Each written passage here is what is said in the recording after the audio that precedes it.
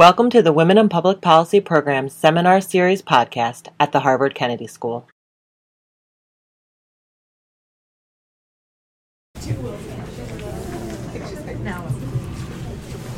Okay, why don't we go ahead and get started.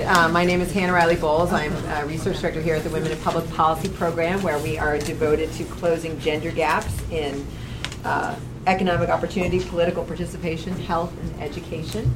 And I'm here to introduce our speaker today. I typically forget to mention this, but we are on podcast. Okay, so beware. If anybody even censors around these things anymore. I'm really thrilled to introduce our speaker today. Jennifer Berdahl is the Montalbano Professor of Leadership Studies, Gender and Diversity at the University of British Columbia Sauder School of Business. And Jennifer's work I've admired her work for so long, and she does some very important work around prescriptive stereotypes about how we think men and women should behave, how they should fulfill these ideals, and then the implications of people's fulfillment or attempts to fulfill those ideals, or their failure to fulfill those ideals for power dynamics in the workplace, and in particular around sexual harassment. She's not only a very important scholar, she's having very meaningful impact on practice. She's recently served as an expert witness on gender discrimination in cases for the U.S. Equal Opportunity Commission, and then also provided expert testimony for the Canadian Senate and House of Commons.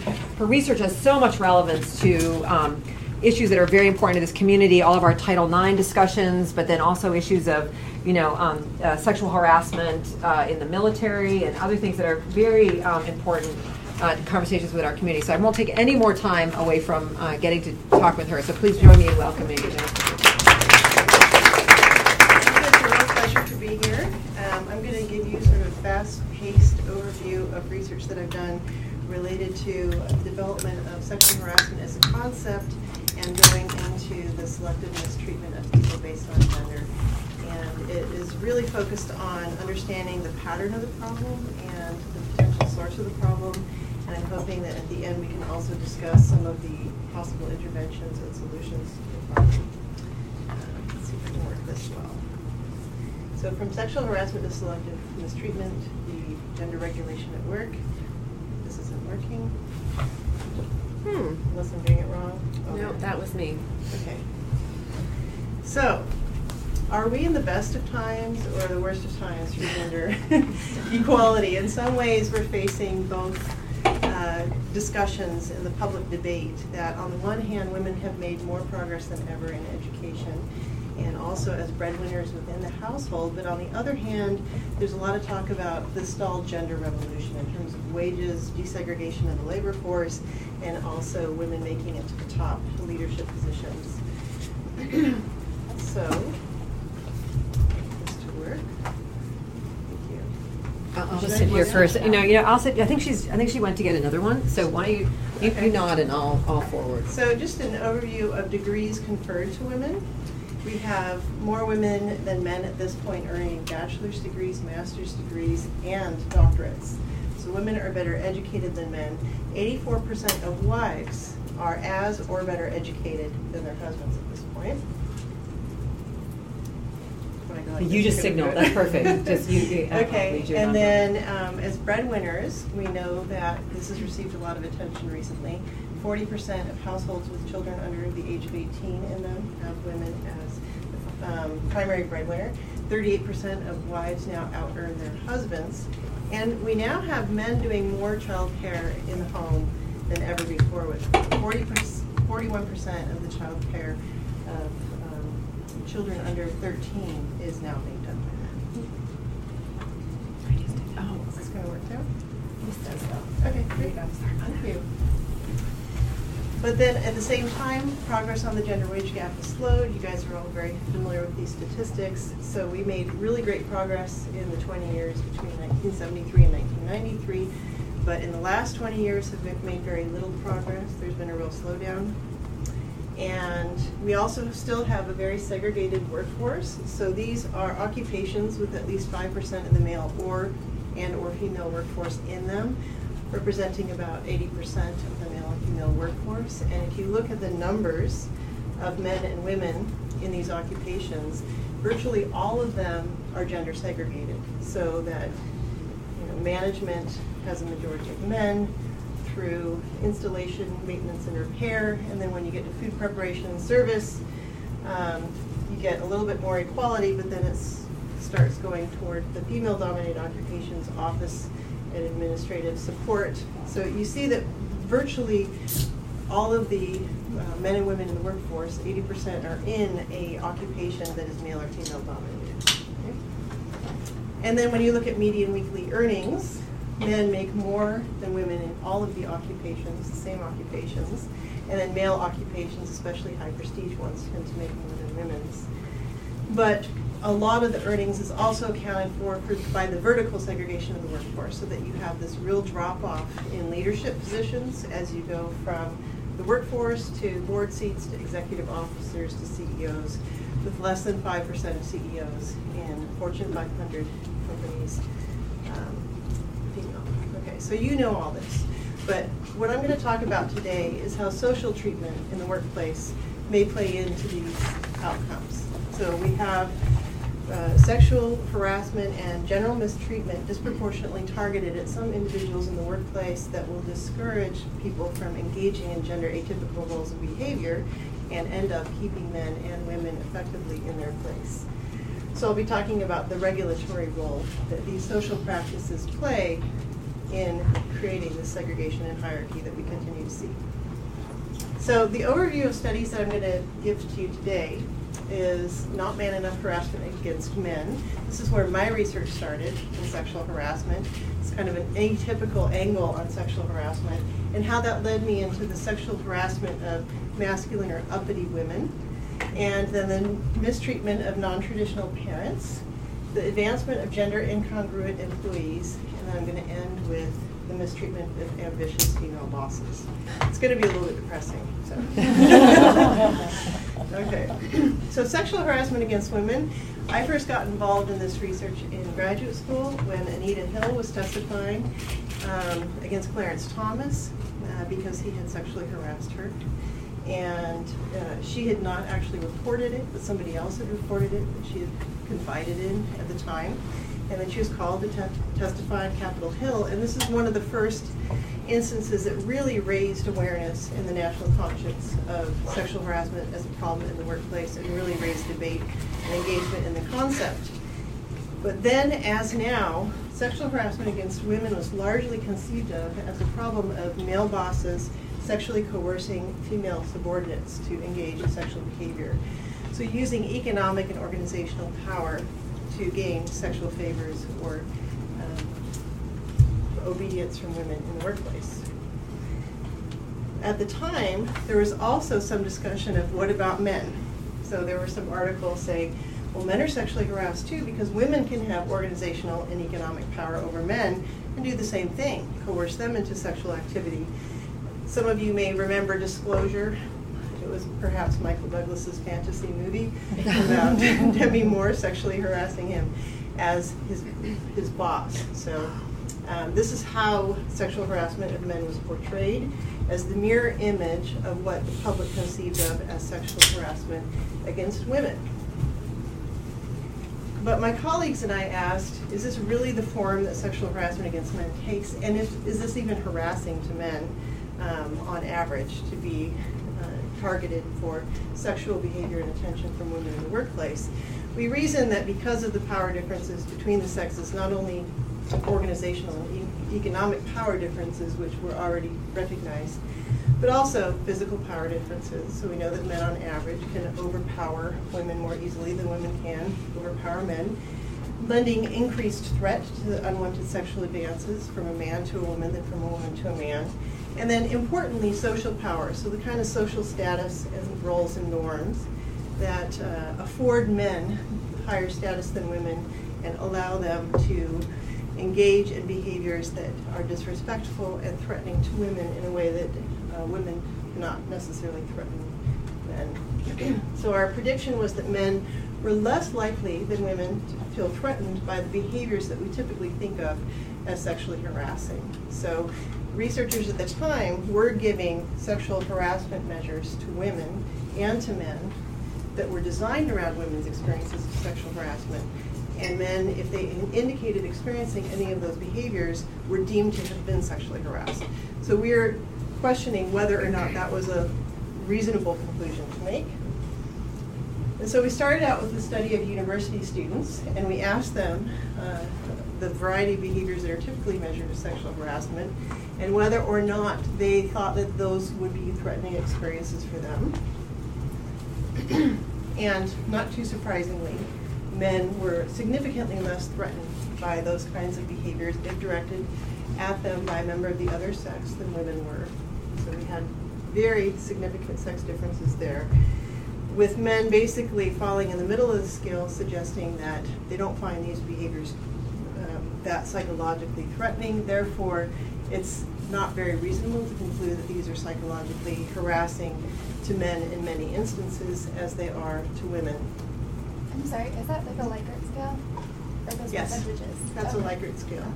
From 1 to 5, not at all threatening to threatening. And what is the difference between sexual harassment, unwanted sexual attention, and sexual coercion? Oh, good question. Gender harassment includes items to measure sexual comments, sexist jokes, those kinds of ambient behaviors.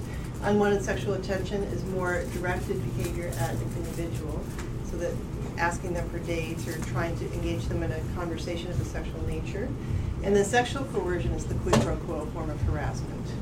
Extremely rare. The most common form is gender harassment, and then unwanted sexual attention, and then sexual coercion. And these are the three main forms of sexual harassment identified in the literature and designed around women's experiences of sexual harassment. So women found sexual coercion significantly more threatening than the other forms, but all forms were quite high in terms of how threatening they were to women, and kind of more moderate for men. Unwanted sexual attention, the lowest. And then we also asked the question, what do men find sexually harassing? So sexual harassment as a construct has been designed around women's experiences in the workplace. But are there other forms of behaviors that men might find sexually harassing that women have not identified per se? So we asked in an open-ended question, men at a public utility company that was dominated by men, both vertically and in terms of numbers. The open-ended question, have you been sexually harassed? And if so, what do you think that sexual harassment looks like? Please describe your experience. And 218, or 31% of the men asked, answered this question, which was quite nice of them. And we got pretty detailed answers from many of the men. And we content coded those answers. And found this new form of harassment that had not previously been identified in the literature, which we have called not man enough harassment. So theoretically, this can be considered a form of gender harassment against men. So some of the comments included, I have felt harassed by comments such as, you men are all alike, men have only one thing on their minds. These comments from women, and harassed by the expectation by other men that I will accept and participate in jokes and comments about women. Another man said, I feel that men, not just women, can sexually harass other men. I decided that I would take 3 weeks off to help my wife get adjusted to having a baby and a 19-month-old. Comments were made and my work wasn't being covered, so I ended up only taking a week and 2 days off. It made me feel like I wasn't a man if I chose to stay home and take care of the kids.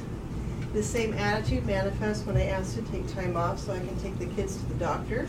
After all, my wife works outside the home and we try to share these types of chores equally. So we conducted follow-up studies that included measures of this form of harassment against men to see how prevalent it was and what its effects were for men. If you have questions as I go, please ask. I wonder if that varied based on profession. Because my thought is my husband's a teacher, and so if he were ever to have to take off work for things, it's seen very differently because he's seen as a nurturer because his profession encourages that. Yeah. So I just wondered what the professions were of that, or if you could kind of give in general. Yeah. The most famous legal cases, at least, come from very hyper-masculine environments and dominated professions, where this kind of masculinity is being really regulated and enforced in men. So that's a good point. So these follow-up studies are all in male-dominated occupations. One is a food processing plant, another one a year follow-up on the public utility company originally studied, and then faculty and staff at a large university. And the percent of men who experienced not man enough harassment was relatively low, so it was usually around 10%, 5 to 10%, depending on the context. The university is probably the least male-dominated environment of these three. And then in those experiences, the men who did experience it tended to experience it from other men. So this was a dynamic that was going on between men, where men were regulating this kind of masculine performance in men in the workplace, but some women did. So this is in some sense a similar question. It seems that, as you acknowledged in the beginning, part of harassment rests on the power of the harasser. Mm-hmm. So I wonder about concluding that it's men that's doing this, because you can imagine that if you were in organizations, not so much teaching because there's this caring environment which might reduce it overall, but you can imagine if women were in power, we have no reason to assume that women are somehow above this sort of thing, right? So I'm wondering whether you think it's about men or whether you think it's about being in power and therefore being able to have the freedom to harass. That's a good question. So, I mean, one thing to keep in mind is that these are slightly above the base rates, but just on base rates alone, we would be expecting more men than women to be engaging in behaviors that are male-dominated environments. But it is slightly above, so it does suggest that there's something about men that's motivating them to engage in this behavior, possibly. So some of the literature on precarious masculinity and the importance of the male identity would suggest that this is an identity that is particularly important for men to try to enforce and to demarcate within the workplace more than women. But there's also a power dynamic, as you point out, so that if men are in more positions of power in order to do so, both organizationally but also socially speaking, they're going to be directing this behavior more than women. But women do engage in this behavior against men. So in one of the studies I'm going to show later on, it did take place in a female-dominated organization, and women were engaging in some of this. But it's a way of cutting a man down. You can cut a man down based on his masculinity, whether you're male or female. You're just more motivated to do so if you're male. Yeah? So were they all cases where the man was taking the time off to help a woman? So it's kind of direct.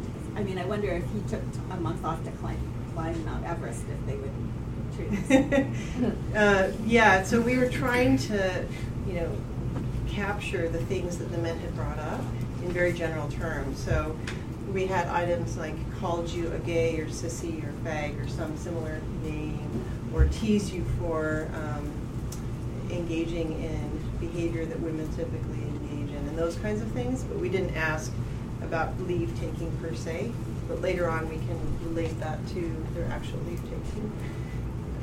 They probably wouldn't get teased for climbing Mount Everest, because that would be a very masculine performance. And of the now 4 types of harassment, I mean, not man enough harassment is technically a form of gender harassment, but we separated that from the gender harassment items that were written around women's experiences of sexist comments and sexual comments. Not man enough harassment was significantly more harassing to the men than these other forms of harassment that Michael Moore was concerned about in disclosure. So it's interesting that what we usually think of as sexual harassment, at least from a man's perspective, the most threatening form is being teased about his masculinity in the workplace. So even though not all men experience this, I think this is a really important point for policy and law, is that not everyone has to experience it to be affected by it, right? So this kind of behavior is pressuring men at work and in the home to be a man. So, if they're not engaging in those traditional roles in the home, they might face kind of retaliation at work, and as well they have to engage in those behaviors in the workplace. And then obviously this has spillover effects for women in the workplace and also in the home in terms of who is expected to do what. And it's a form of keeping men in that more masculine role and place. And just like on the playground, one boy can get singled out as the sissy and teased and taunted, and all the boys are affected by that, and all the boys know that that's how you're supposed to behave. This can happen in the workplace. So at least in some of the legal cases I've been an expert witness on, this is a thing that really has to be emphasized and pointed out, that it doesn't have to be happening to every member of the class. It could be really happening to a minority of that class, but nonetheless affecting everyone. So you're probably familiar with the Oncaley decision and the fact that this form of sex discrimination was recognized a couple of years later by the Supreme Court. So there was a male roustabout on an oil rig who was relentlessly teased and harassed about his masculinity, and it got to the point where he was even threatened with rape in the showers, and he quit his job out of fear for his safety. And it went all the way to the Supreme Court and was deemed a form of sex discrimination under Title VII and also a form of sexual harassment. This is something that we still are working on in Canada, this recognition. And in the New York Times, I was delighted to see a few years later that this was really getting more national recognition as a form of harassment, sexual harassment. I should point out, too, that the Oncaley decision was written by Scalia and supported by Clarence Thomas. So, sexual harassment against women. This made me think,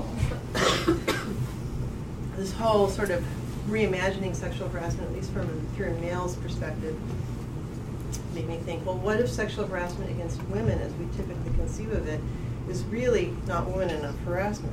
What if this is not about a male boss per se, or someone trying to get into the pants of a female in the workplace or use their organizational power, but rather to penalize women who step out of line in the same way that men are being penalized for stepping out of line in the workplace. So we know that the vast majority of sexual harassment that takes place in the workplace is gender harassment, this sort of hostile, sexist, ambient form of harassment. That's not about sexual attraction or dating. And we also know that women are most sexually harassed in male-dominated occupations, which might be consistent with either story. So it could be that they're surrounded by horny men, or it could be that they are violating a traditional occupational role and then getting hazed for it. And a gender harassment computer experiment, which was just brilliant, was one of the first to suggest that this could be a matter of not woman enough harassment. So Anna Moss and colleagues found that in a computer interaction with a supposed female interaction partner in college, men who received a message from a woman saying that she wanted to major in education and be a kindergarten teacher, etc., so that she could spend more time supporting her husband and family at home later on, versus men who received the message from another female with the same name, etc., saying she wanted to major in management and economics so that she could be a bank manager. And she knew that that was a traditionally male occupation, but she thought that women were just as good as men, etc. And he was given a variety of images that he could reply and send back to her with. And men who were highly male identified were significantly more likely to choose an offensive pornography image to send back to the non-traditional female. Were these students would say peer? Yeah, peer. Yeah, so these were male students who thought that they were interacting with another female student. And then after they sent the offensive porn, their sense of male identity was enhanced. So it suggests that there was a psychological mechanism going on behind this, at least gender harassment against women. So that was a really neat demonstration. And we know that most gender and sexual harassment takes this ugly form. So have you guys seen North Country? So this is really what sexual harassment tends to look like. This is based on the actual case of Lois Jensen and Evelyn Taconite Company in northern Minnesota. My graduate school mentor who studied sexual harassment, Louise Fitzgerald, was the expert witness on this case.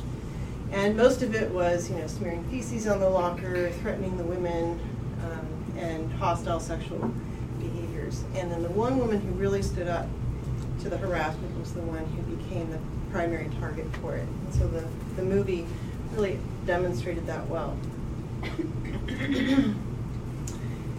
And again, that was in a male-dominated occupation.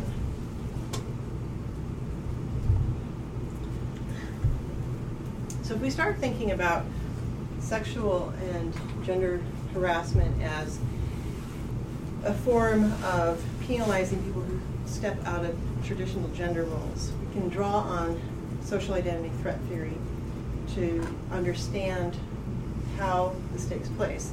So distinctiveness threat is the concept of blurring lines between important social categories and identities.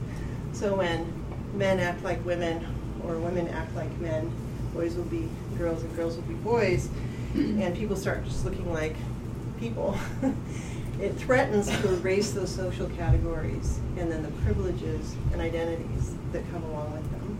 So this should be particularly threatening to the higher status identity, members of the higher status identity. But it can also be threatening to members of the lower status identity who are in some ways invested either through sacrifice or through benefit in these kinds of social identities. So to the extent that women also derive some kind of benefit in their narrow sense from a feminine identity, they could also experience a threat when they see somebody blurring distinctions between the genders. And the distinctiveness threat can be triggered or can trigger the desire to uphold the distinctions between these social categories by engaging in the other forms of social identity threat against the source of the distinctiveness threat. So basically what it does is trigger a desire to say, hey, wait a minute, there are men and women and these are meaningful distinctions and let's try to uphold them.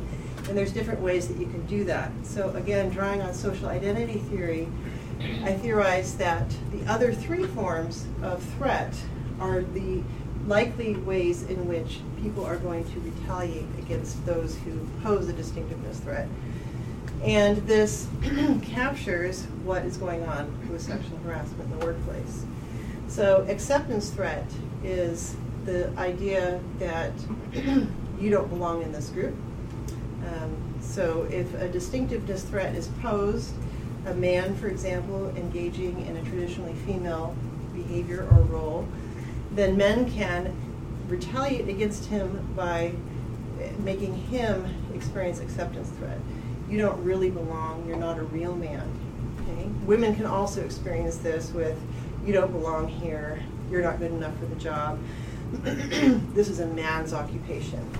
So not man enough harassment and exclusion and marginalization of women in male-dominated occupations is a form of acceptance threat, of rejecting somebody from that higher status category reserved for real men and masculinity. Yes. Can I just ask you, why do you call it acceptance threat rather than rejection threat? I'm just drawing on the social identity literature. Okay, because it's so Branscombe and colleagues call it that. Okay. But yeah, I think that's a good point, though. I guess reframe it as yeah, they're subjecting them to an acceptance threat. You're not accepted. It is rejection. Yeah. And then category threat is almost the opposite. It's putting somebody in a category that they don't really want to belong to or be identified with, or that is a lower status category. So typically this will take the form of likening someone to a woman or femininity in a gender hierarchical system. So, oh, you're just a typical woman. Or even women's meetings that are organized in traditionally male-dominated occupations that draws attention to the fact that they're female can be experienced as a category threat by the women in that context. So one of the things that this reminds me of is when I was an assistant professor, in a business school, the male administrators thought, oh, we need to support the women in the business school, so they would hold lunches for the women. And female staff, female graduate students, female faculty, everybody was invited to go to this lunch, and men didn't have a lunch like this. And we were supposed to stand up and boast about our recent accomplishments, forcing us to overcome our failure to lean in. And the women in the room did not experience that as an empowering thing. We all felt like we were just being lumped into this, oh, you guys all have uteruses, and so, we're going to support you. But the women faculty didn't really have anything in common with women staff, and it just seemed like a very weird way to categorize people at that workplace. Yeah.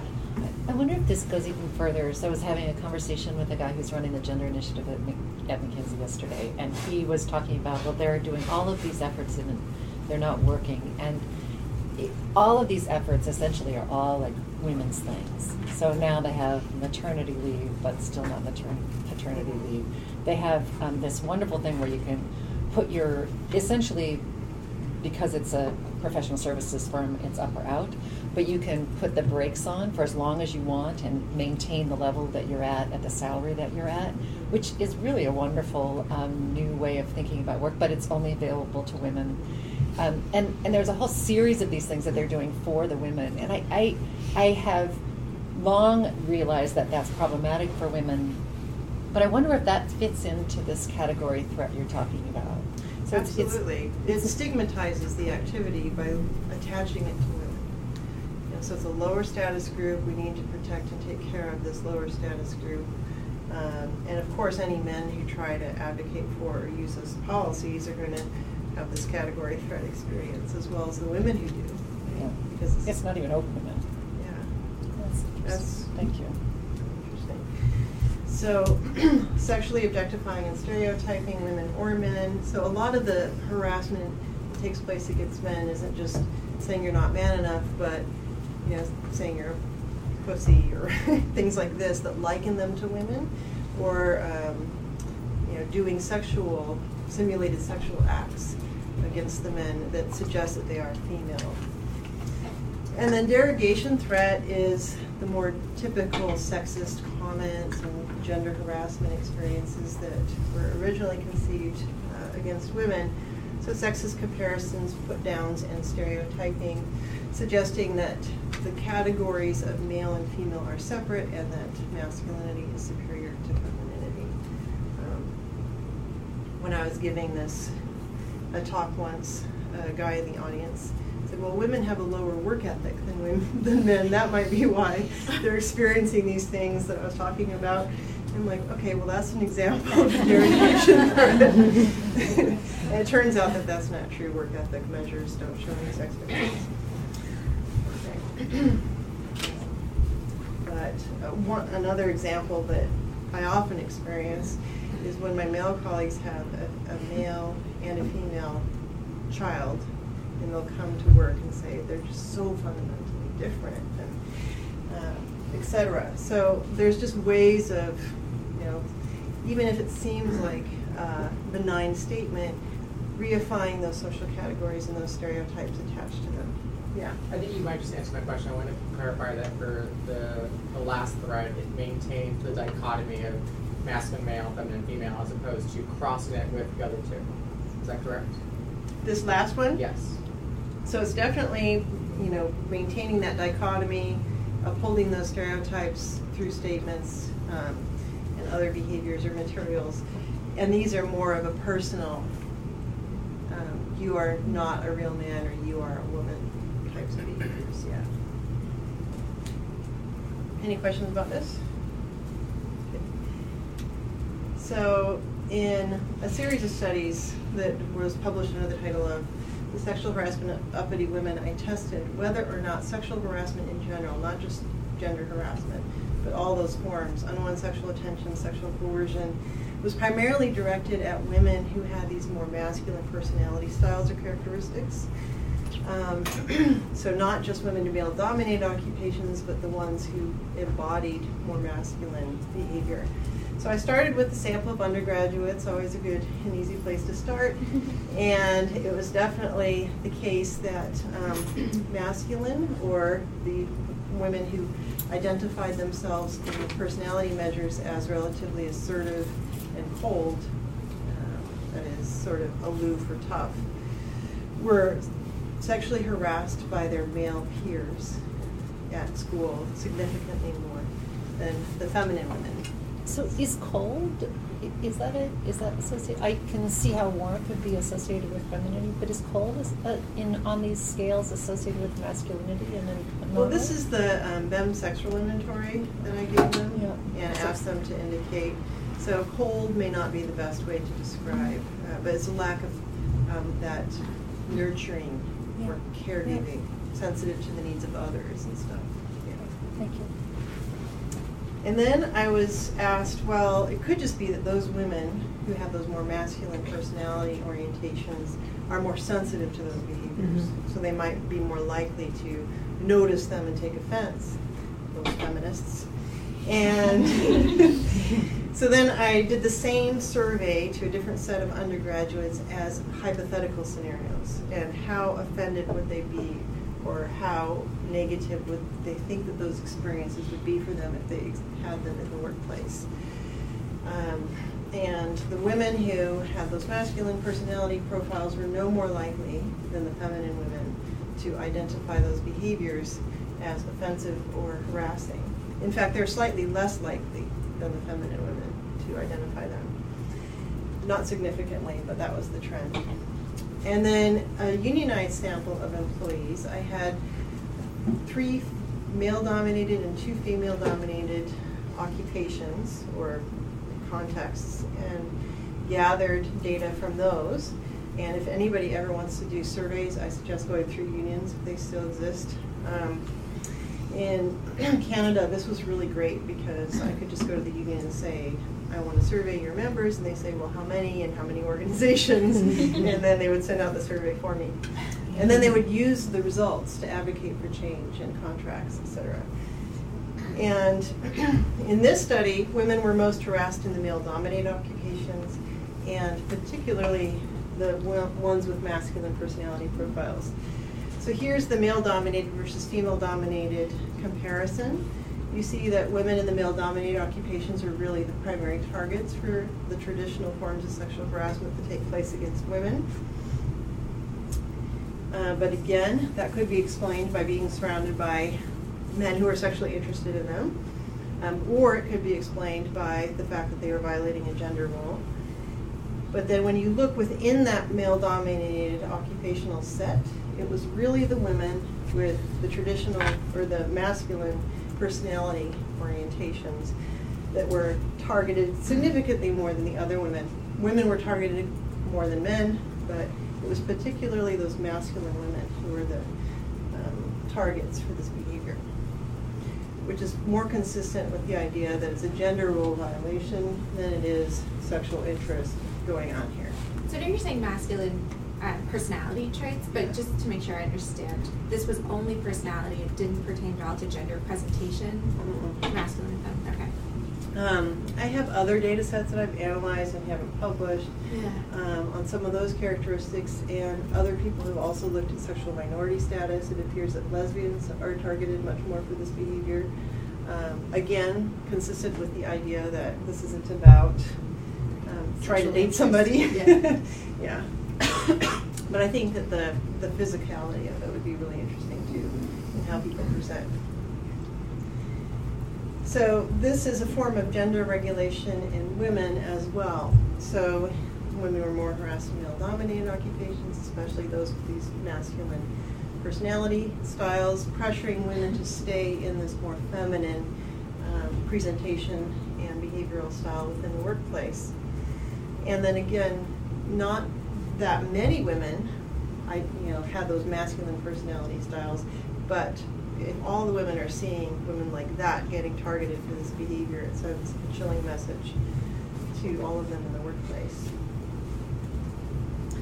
So then more recently, as part of a special issue in the Journal of Social Issues, it was organized by Joan Williams and others, we looked into this idea of the non-traditional parent and whether or not domestic gender role violations, not just having a behavioral style within the workplace, would target this kind of mistreatment against people. So general workplace mistreatment as well as not man enough harassment. Consistent with the first study of not man enough harassment that did suggest that engaging in non-traditional parenting styles might trigger this kind of behavior against men. So we do know that there is this inconsistency for women between work roles and gender roles. For the ideal worker as work devoted, always available to the employer, always putting work first. That's very consistent with the traditional male gender role as the breadwinner and the provider for the family, who's always trying to maximize his incomes and earnings and potential for promotion. Very antithetical to the traditional female gender role, who, on the other hand, is supposed to be family devoted. So men can be both good workers and good men, but women face this trade-off of I can be a good woman or I can be a good worker. So we had two studies, one of not man enough harassment and one of general mistreatment. The not man enough harassment took place in medium-sized workplaces and had about 1/3 men in the sample. 51% of them had children at home. And general mistreatment was a large public service employee organization, and it was 81% men. So the first one was female-dominated, the second one was a male-dominated occupation. So in the female-dominated occupation, back to the idea that women can also engage in this behavior, men were targeted for not man enough harassment significantly more if they had children and did relatively high levels of caregiving for them in the home. So caregiving was measured by hours per week. And so men who fell above the median were significantly more likely to experience not man enough harassment than men who fell below the median. And men without children experienced levels slightly higher than men who were more traditional fathers. So being a traditional father gets you some sort of cachet, I guess, as a man. Is this saying that women were subject to not man enough harassment? Yep. Yeah, so not man enough harassment in this sample was measured by, tease you for not being tough enough. Okay. So we tried to word it in ways that women could respond to it too, because they were being given the same survey. And we did find that women were being teased for being too sensitive and not being dedicated enough to the workplace, not willing to put down family as a priority, etc. And it was particularly women without children who were targeted for this behavior. So even though they might be in some ways considered more manly, I guess, than women with kids, they were targeted for this kind of harassment significantly more. So it was almost the opposite pattern. So that as women did more caregiving, they were treated better, or they were treated less badly. And when they had no kids, they were treated especially harshly. And then for men, it was really the caregiving men who were treated the worst. And this aspect of the study, this little bar here, is what got a lot of media attention. So the harassment of caregiving men. And for some reason, this pattern for women, of women without children, was not of interest. And it's really whopping here. So this is the male-dominated organization. And this is general mistreatment. So mistreatment beyond not man enough harassment. This is ignoring, exclusion, put-downs. It's not sexual per se. It's just a variety of ways in which you can mistreat people, measured with a 21-item measurement. And women without children were just overwhelmingly the target of this mistreatment. And I tried to mention this to reporters, like, yeah. Who cares about them? They're when one presentation, somebody said, well, those are the women who have something wrong with them, so why wouldn't you expect that? Okay, well, thank you for demonstrating. Yeah. I'm wondering whether that's impacted at all by like age or how far they are along in their career. Like, is it sort of the young newbies that are getting this the most, or is it totally independent of that? So the average age of both of these samples was in the 40s, and they'd been in their organizations for independent in 19 years. And so these were probably women who had decided not to have kids who are primarily being targeted for this behavior. Yeah. But this seems like something quite different from the protection of gender roles that you saw in your other studies. How so? Well, so if you go to the previous slide, this is punishing women for not being masculine enough, right? So masculine women are being pushed to be more masculine. I have an example from a friend, a colleague of ours, who's a woman without children, not married right now, does gender research, and she described how there's this whole issue of who would stay out late at some, like a candidate or reception or something like that, and somebody looked at her and said, "What are you going to go home and take care of your cat? Why aren't you, where's your work ethic? What do you think you're doing?" type of thing. So I think that's what you mean, right? It's not you're not man enough per se, but you're not fulfilling those stereotypically masculine ideal worker traits. Right. So these might be women who are, perceived as not fulfilling the female role, who are nonetheless being told, "But you're not a man." So if you think about that acceptance threat, don't think you're a man type of behaviors. You're not really that tough, etc. Kind of looks like they're being treated like guys. Yeah, they're getting treated more except they're getting treated more like the caregiving guys. So it's a total interaction. So it's an interaction between sex and their caregiving behavior. So the irony is that they're opposite giving, effects. they should arguably be perceived as giving more than the women are in high caregiving roles, yet they're being given more harassment for not being that. Exactly. Yeah. Well, and I think that goes to conformity too, right? You're being harassed when you're not conforming to the Right. gender role. Right. So the pattern falls out completely in that direction. And then these are significant differences between the men. It's just that they look overwhelmed by the mistreatment by women. So it's, again, high caregiving men who are experiencing more general mistreatment than low caregiving men, and in this case, men without children who are experiencing the least amount. So it turns out that men were more mistreated when they did more caregiving, women were more mistreated when they did less, which in effect pulls men out of those caregiving roles if they're experiencing these negative social repercussions in the workplace, and pushes women into those caregiving roles if they're getting treated much more kindly by their coworkers for being good mothers or caregiving mothers. This goes a little bit against the maternal wall in the sense that it's the more traditional mother, working mother, who is experiencing the relatively best treatment among women, but at the same time, by rewarding her for engaging in that caregiving behavior, you are effectively rewarding her for not being as engaged at work, or at least not as focused on work, or not being an ideal worker, which is consistent with the idea that motherhood is a career penalty and a wall for women that they face. So a summary of these studies is that it appears that gender atypical employees are the ones who are targeted for mistreatment, from sexual harassment to not man enough harassment to overall mistreatment, both in terms of occupational role violators, behavioral role violators, and personality style, and then also family role violators. So is the takeaway here to conform to gender roles to avoid this kind of mistreatment in the workplace?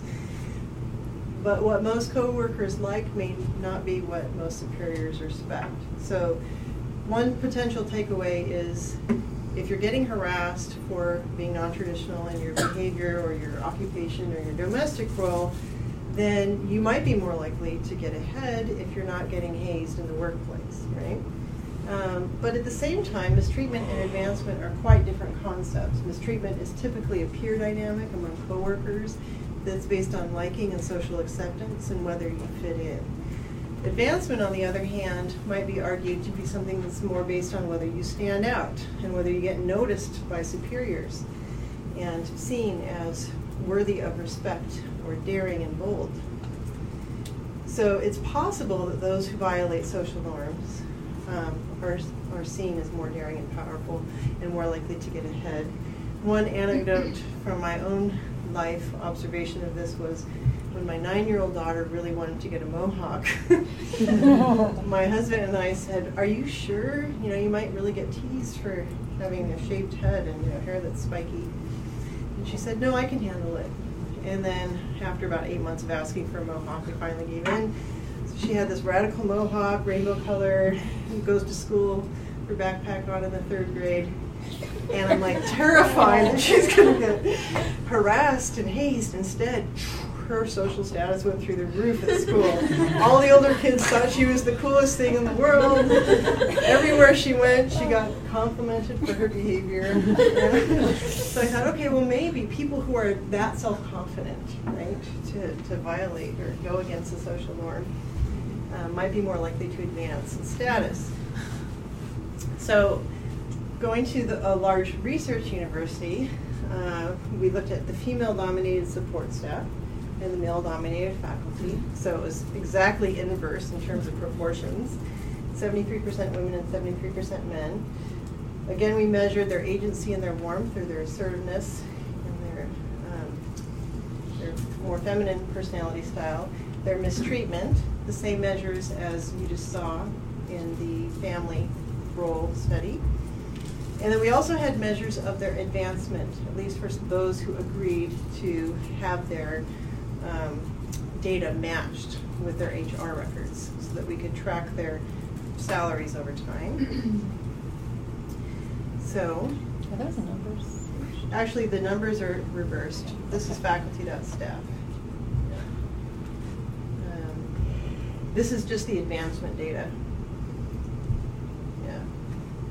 So we only had permission from 86 faculty, and we had permission from 562 of the staff to track. And so we saw a very similar pattern with respect to mistreatment in the female-dominated support staff as seen in other studies. So it was really agentic women, or women with those more assertive personalities, who experienced the highest levels of mistreatment. Non-assertive and women experienced the same lack of mistreatment as men, and assertiveness didn't matter for men. But when it came to salary increase, it was really women who had a cold personality style or non-feminine personality style who were getting raises, significantly higher raises than women with those more feminine personality styles or warmth. For men, it didn't really matter whether they were cold or warm. Did you try to disentangle the assertiveness from the warmth?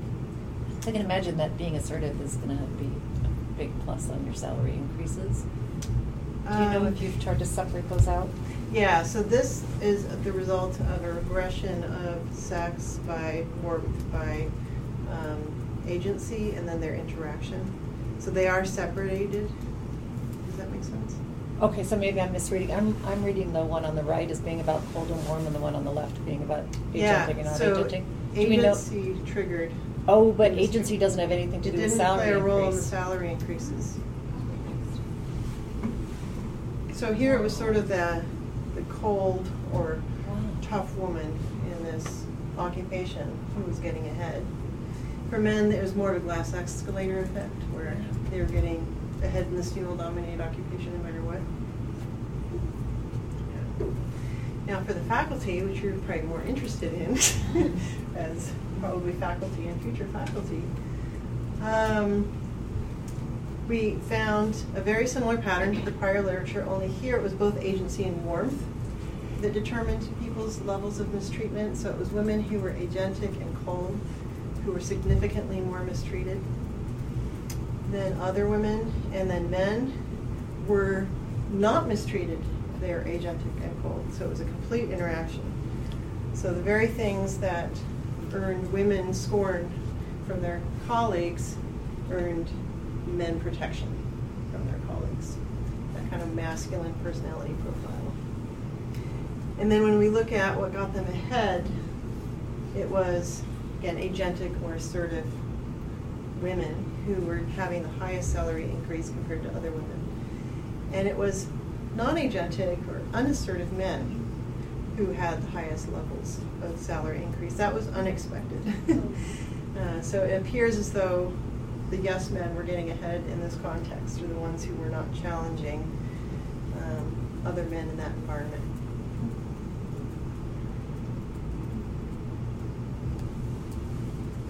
So we found it interesting that there appeared to be stricter gender regulation going on in the prestigious male-dominated occupation than in the female-dominated occupation, in the sense that agency was what was targeting people for mistreatment, violations, and agency in the female-dominated support staff, but both dimensions of gender were targeting people for mistreatment or protection from mistreatment in the male-dominated faculty. And then there were different dimensions of gender that predicted advancement in these contexts. So men and cold women, so warmth was predictive, or the lack of warmth was predictive for women in the female-dominated context, but it was really agency that was predictive in the male-dominated.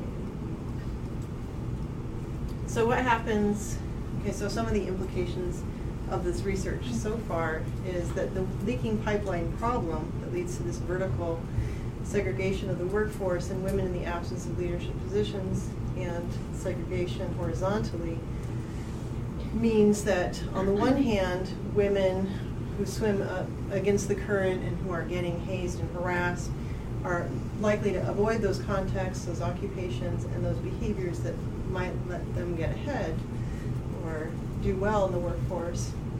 But those who remain, those who somehow are able to swim against that current, the gender atypical men and women are also more likely to be selected for advancement or seen as standing out and having what it takes.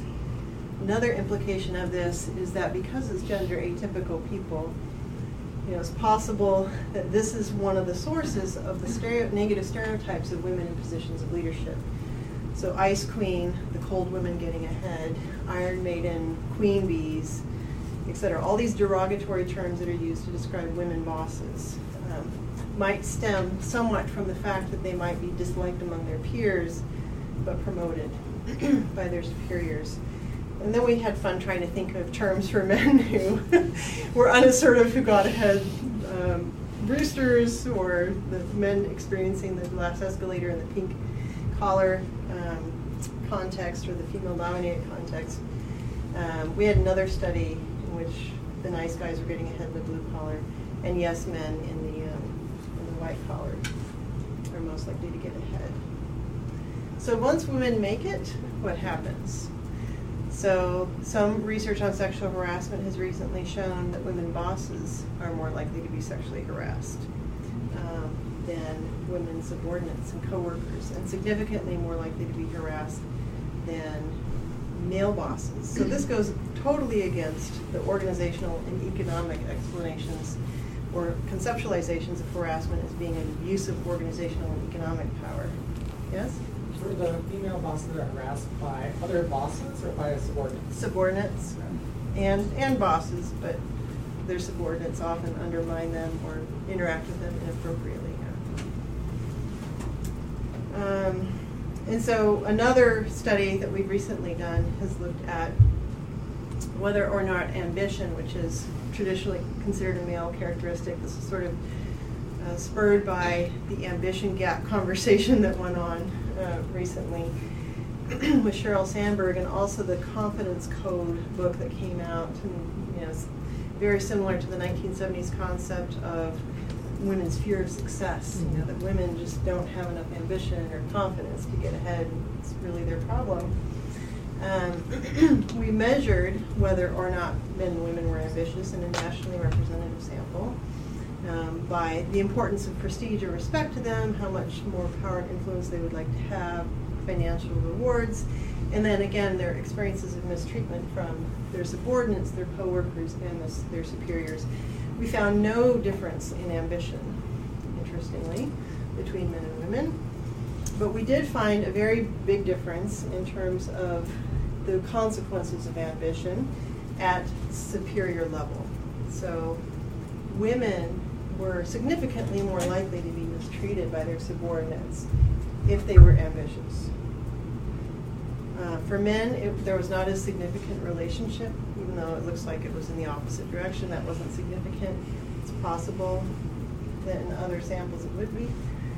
But for women, ambition was really led to less cooperation, less respect from their subordinates, leading to sort of a shaky scaffold, consistent with the concept of the glass cliff. Women are put into precarious positions, but even when those positions aren't necessarily precarious, they end up being undermined by subordinates. So it could also contribute to this, who wants to be undermined, or an Iron Maiden, hesitance to want to be in that role. Did you look at who the gender is subordinates doing the undermining? Like who is, whether it's men or women, doing the enforcement? We only had the organizational status. Yeah, 'cause that would be interesting. Given that most men and women are in gender segregated roles, probably it tends to be same sex. But, yeah. I mean, I know that when it comes to literature on queen bees, it's often looking at women who are, undermining or having a negative reaction to other women, like in that particular way. Mm-hmm. So I wish we had those data. So in sum, gender is actively regulated through social mistreatment at work, from gender and sexual harassment to general mistreatment, discouraging women and men from entering and remaining in non-traditional roles at work and at home, which maintains those patterns of gender segregation and inequality that we saw at the beginning of the talk. And there's a lot of future directions that we can go with understanding this phenomenon better. I've done some work on the intersection of sex and race. I think a lot more needs to be done. Physical gender, which was raised earlier, I think would be really interesting to look at. Culture and leadership becomes really apparent when you look at case studies of how important this is. And then separating out the types of mistreatment is one of the ways in which I'm currently thinking about this. So instead of just this general, it's all one bad thing, there's probably specific forms of behavior that are differentially targeted to people who conform or don't conform. It's not only women who don't conform that get targeted for sexual harassment. They're more likely to be targeted, but that kind of overlooks the fact that there are other women experiencing negative treatment in the workplace. And Chamberlain and colleagues have a nice typology that I think would be interesting to try to apply, of patronizing behavior, that's sort of the benevolent sexism, taunting behavior, that's the more hostile sexism, and predatory behavior, that's kind of the sheer coercion form. And then ostracism and exclusion as well, which keeps getting raised as a real big problem. The absence of negative behavior, a recent study I have done with Sandra Robinson, is shown to be even worse than the presence of negative behavior. I mean, the absence of positive behavior. So ostracism and exclusion in our study was worse for people than harassment, so I think we need to start paying more attention to that. Okay, so we can have 10 minutes, I guess, to discuss. I want to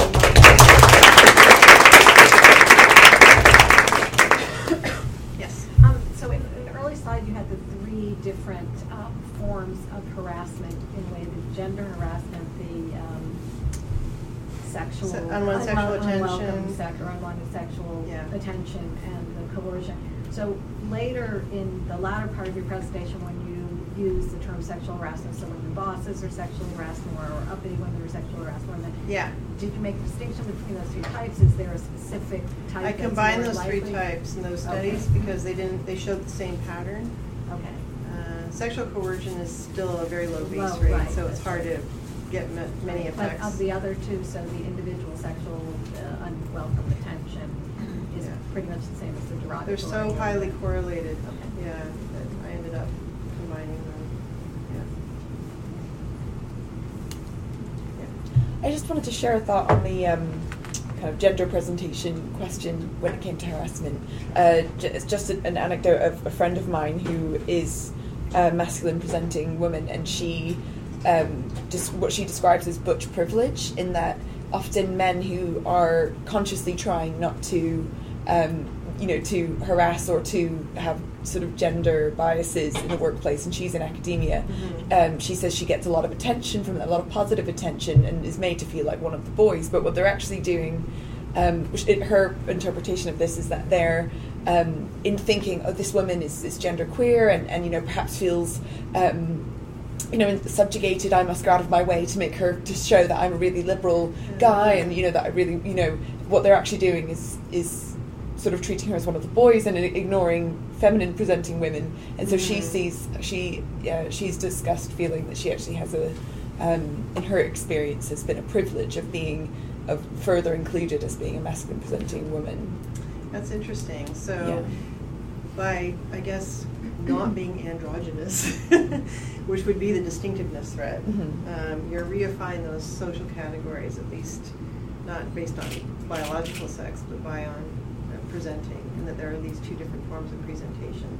And that by presenting as masculine, you're still saying there is this category masculine, and that's the one I identify with. And that's potentially less threatening than a feminine-looking woman who acts masculine. And she would consider herself as having feminine, more feminine character traits, or has been conditioned to doubt herself in the way that feminine presenting women are as well. So she says that it's quite interesting that just based on her appearance that she gets masculine privileges. So she's psychologically feminine but physically masculine.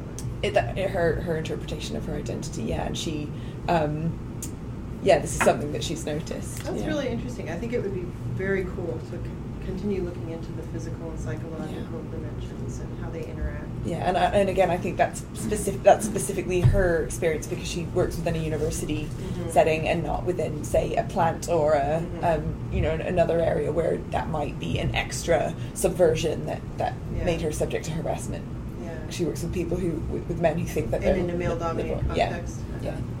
Men who are in a male-dominated context who present as feminine don't fare very well, but maybe they would in a female-dominated context.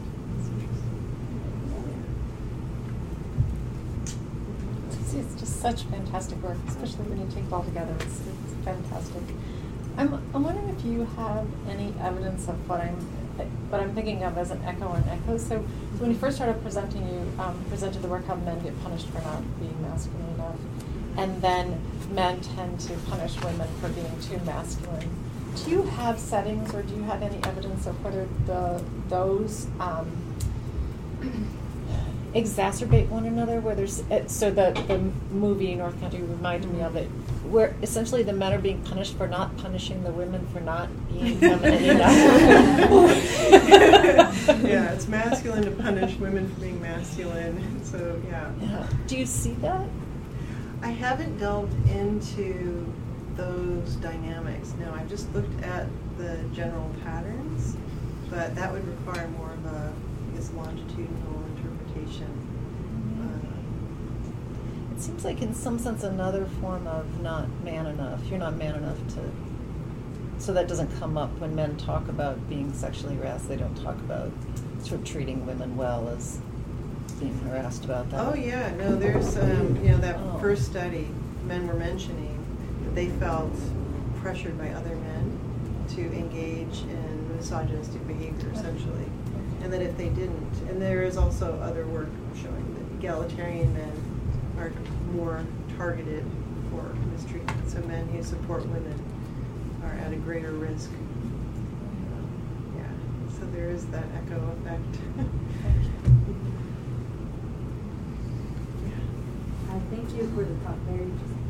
I was wondering if you had any information on something that I've observed but I don't really have any, data on, as whether these effects may fade when women kind of have already fulfilled their caregiving roles when they're older, and then they're done with that, and then now they can advance or seen as more able to advance in the workplace. Do you have any information on that? So I didn't break out that caregiving study by age. Most of them were clustered in their 40s. So even the women who chose not to have kids, or who didn't have kids, they were so targeted for mistreatment that it's not so much that they were past that caregiving role. Is that what you had in mind, or the men? I'm saying that at least in my former workplace, what I saw is that the women that were older and their kids were already adults, that's when they were kind of able to break the glass ceiling. So they had to wait until they've done all that, and then they were. And then they could break it. Yeah, that's a good question. So, study I just conducted with a student at the University of Toronto. We looked at the age of children and the maternal wall. So we just did a basic maternal wall experimental paradigm where we had people evaluate the resumes of somebody going up for promotion in a law firm, and it mentioned the children's ages, and it was a male or a female, and then no children, toddlers, or teenagers. And we found that both men and women with toddlers in this study were negatively hit. And that the ones with teenagers were no different than the ones without kids. So it does appear that that maternal wall disappears, which might also explain, like Jennifer Glass in a longitudinal sociological analysis showed that women who switched employers after having their kids later on tended to fare better in wages, etc. As though they had sort of cleaned the slate or started new and were no longer attached to the maternal stigma with the employer where they had their babies. So, yeah.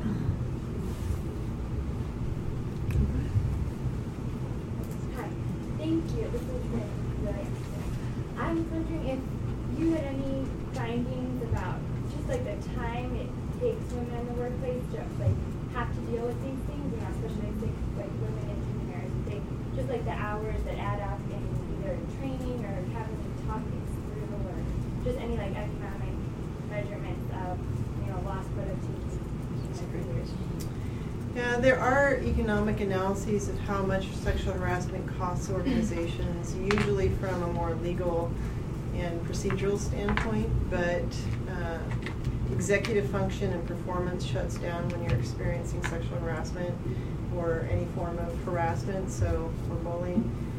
So your performance declines. I mean, that's part of the problem too. By the time people realize that it's not going to go away and they have to report it, oftentimes they're in a more vulnerable position because of its effects psychologically and professionally on them, so that people can say, oh, well, they're not a high performer, they're just coming up with something, right? But yeah, it definitely affects performance and organizational productivity. Is that the question? I guess, can I just throw in one? We only have like a minute, but one of the things that strike me as so interesting about this is that connecting it to some other work, even like Robert Livingston is going to come here in a couple weeks to give a talk about, in his work on dominance, it seems to be this sort of dominance thread of the gender stereotypes that is the primary violation for women. Hooking up with your ambition stuff, that it's, there's this, I think we've evolved in our thinking about women can't be masculine, but there are multiple components. We usually think about it as the sort of competence and the dominance component of masculinism. Mm-hmm. And this, I've never really thought about your research as really following in that thread of reinforcing that it is in particular the dominance component. It's largely about dominance. Yeah, a study I did of East Asians also showed a similar pattern, that East Asians who were dominant were targeted for racial harassment. Yeah. And I think it probably intersects somewhat with race, and I'll be interested to hear what Robert Livingston has to say on that, because it's possible that for Black women it's less of a violation, at least of an expectation, a social expectation. Well, he actually finds that they can act masculine in racially stereotypic, like sassy ways, or speaking more directly. But those could be related to like leadership competence. But my understanding is that the direction of his research he was finding is that while they can be more masculine and competent in sort of linguistic ways, that dominance pursuit, ambition, things like that is still not okay for African American women. Yeah, I think that's, if I'm thinking of the same thing, it was particularly when it was ambition for your own self, your own advancement, right? Versus, in the service to the organization. Exactly. Yeah. So Thank you for making that distinction. Yeah. And they Right. would experience backlash when it was ambition for their own advancement. Right. Exactly. So ambition in the excellence of the work versus ambition for career advancement. Exactly. What white women didn't get when it was not that kind of expression. It sounds kind of consistent with your work on negotiation. It is, yeah, right. You're claiming resources, exactly. Engaging in claims to high status resources. Very interesting. We're all coming together. We'll solve the problem. Exactly. All right, wonderful. Please join me in thank you.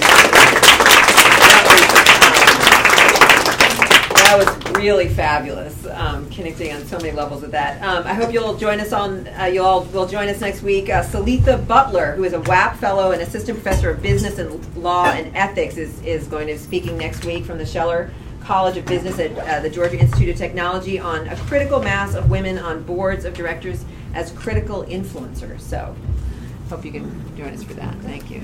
Yeah, that was really